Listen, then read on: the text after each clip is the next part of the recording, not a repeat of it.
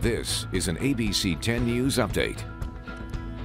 Good evening, I'm Wale Aliyu in the ABC 10 News studio. Thursday morning, volunteer teams spread it out across the county to do the annual point-in-time count. Each year, the federal government requires communities to do a count of the homeless population. That's how they decide to divvy up federal funding. The volunteers walk the streets to count, but also get critical information that helps local officials understand the cause of the crisis. I think it's about recognizing people, and how do we make sure that they are seen, that they have a chance to sort of speak on their own history, their own work, what brought them to that situation. We have learned here in San Diego, homelessness affects our military veterans at higher rates than the civilian population. Those same winds created dangerous driving conditions, toppling several semi-trucks in the East County.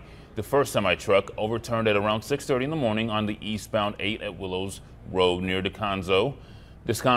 After that, another semi overturned, but this time it was on the westbound 8 at Crestwood Road in Pine Valley. No injuries were reported and all lanes have reopened. Want to bring in ABC 10 News meteorologist Angelica Campos to talk about how severe those winds got.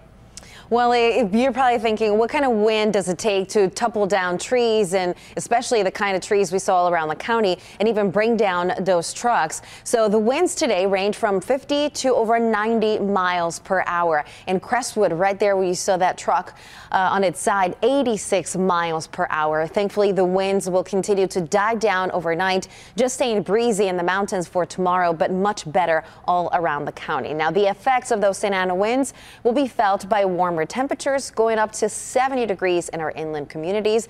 I'll show you the changes heading our way this weekend.